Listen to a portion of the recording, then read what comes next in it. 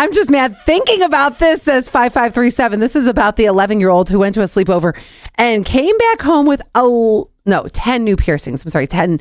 And they were all in her ears. So there was 7 on one side, 3 on the other. And they go on to say, I may go give my daughter a lecture right now. Yeah, well, there, you're welcome. 0526. Absolutely not. 11 is 5th grade.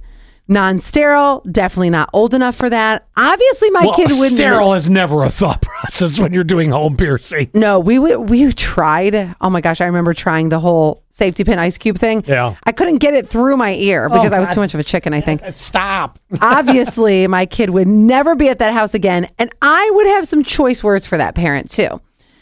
2457, I'd be pissed. Then 1737, as the mother of an 11-year-old daughter, I would be furious. 7 piercings at 11? I feel like people thinking our 11 is the new 13 to 14. Yeah. Mm-hmm. And I'm very surprised, Scott, that you're so nonchalant about like what happens at the sleepover. Now, remember what I said.